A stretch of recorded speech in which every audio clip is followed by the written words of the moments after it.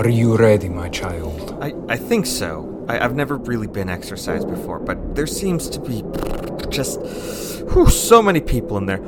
How many people who's here for this? Well, I've brought some assistants to help hold you down in case the demon gets violent. Violent, yeah. No, that 100%. I get that. And we have a few nuns here from the convent. Nuns, yes. They're going to pray the rosary the entire time. Rosary. Ask Our Lady's assistance in exorcising the demon. Yeah, no, also 100% with you on that. Well, there seems to be some women in bright-colored clothing. Are they, Cheerleaders, yes.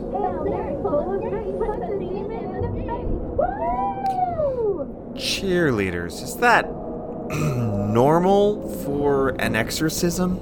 Oh, of course. Exorcisms can take a long time, and the demon often tries to demoralize everyone here. So we bring in some local cheerleaders to help keep our spirits up. We got scared. How about you? Holy Spirit, go through you. Go. Besides, it's a great way to get young people more excited about the faith.